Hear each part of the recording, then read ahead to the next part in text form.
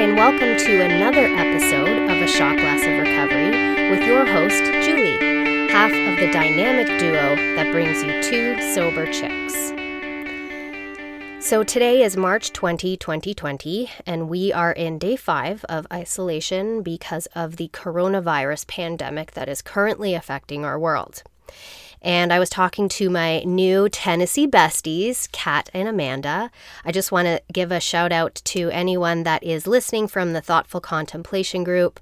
Thank you so much for welcoming me. I visited them when I was in Cookeville, Tennessee, I think 2 days after the tornado that hit. I got to see a bit of the devastation there and speak at that group, and I loved them immediately. It was a group that was so warm and so inviting and so southern that I was just in heaven. And what amazed me about this group is there were people in this room that, because of the tornado, were holding people that had lost people as a result of the tornado. The tornado was at its worst and its most critical in Cookeville, which was an F4. The F2 rating was given to Nashville. So this room was not a glum room. It was not a depressed room. It was a room that was happy, joyous, and free, full of laughter and hospitality, and they welcomed me in as if I was one of their own, and I hope to go back. So thank you for hosting me and for being so warm and welcoming. So I have kept in touch with my besties, Kat and Amanda, and they were saying today that they wanted more podcasts. And as you can probably hear in my voice, I am a little sick right now. Just a cold. Caught it from my sister when I was driving back from my southern road trip and stopped in Windsor to visit her.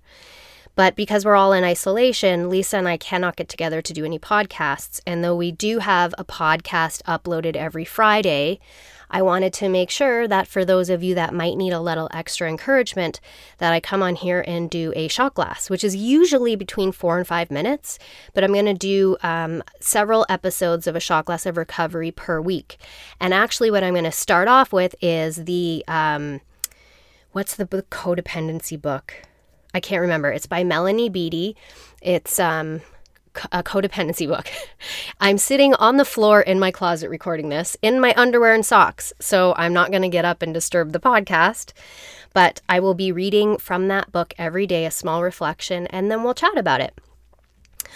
What I did want to say is if you are struggling and you need to get to a meeting, if you go to the AA Intergroup website, there is a link for online meetings. I have been on many. Most of them are held on the Zoom application.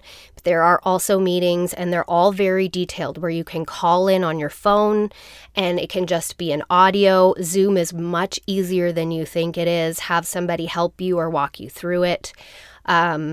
And there are meetings all day long all over the world. I've been in one in Montana. I've been to 2 here. I was on one in California, and they ranged from 30 to 80 people. So fellowship still does exist. You can choose to turn your video on or off.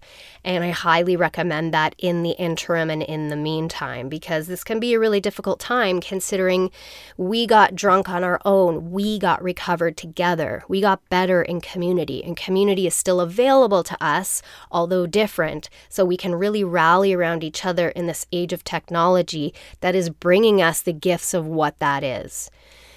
So I'm going to keep this one short today. You are all in my thoughts, in my heart, and in my prayers. We have a perfect program to know how to deal with what this is.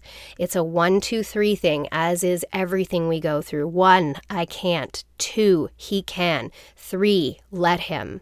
When we are in fear, we do not make good decisions. We don't need to be in fear. We can be concerned and respectful about the gravity of what is going on right now.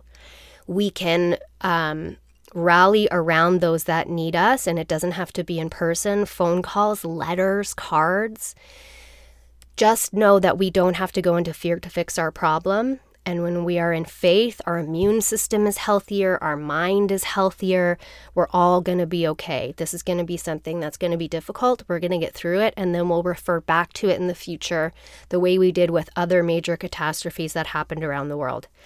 So wherever you're joining us from, whether it's where the pandemic has hit very hard, Italy and China are some of the examples. Up here in Canada at this point, we have less than 10 that have died from corona. I mean, 10 is enough. 10 is enough. but we're one of the countries that was hit the least hardest. In America, I think you're at just under 70 right now. But this will get better. All we have to do is trust and believe and be thankful we have a program that tells us how to deal with fear. So I will speak to you tomorrow. Will be my first upload of whatever the codependency book is that I can't remember. And I'll remember the second I hit stop. But it is by Melody Beattie. You do not need to have a copy. I will read it to you. And we'll get all little nuggets of goodness out of that. And be together in this way. So I love you. Stay safe. Take your vitamin C, drink fluids, listen to beautiful music. Nature heals trauma.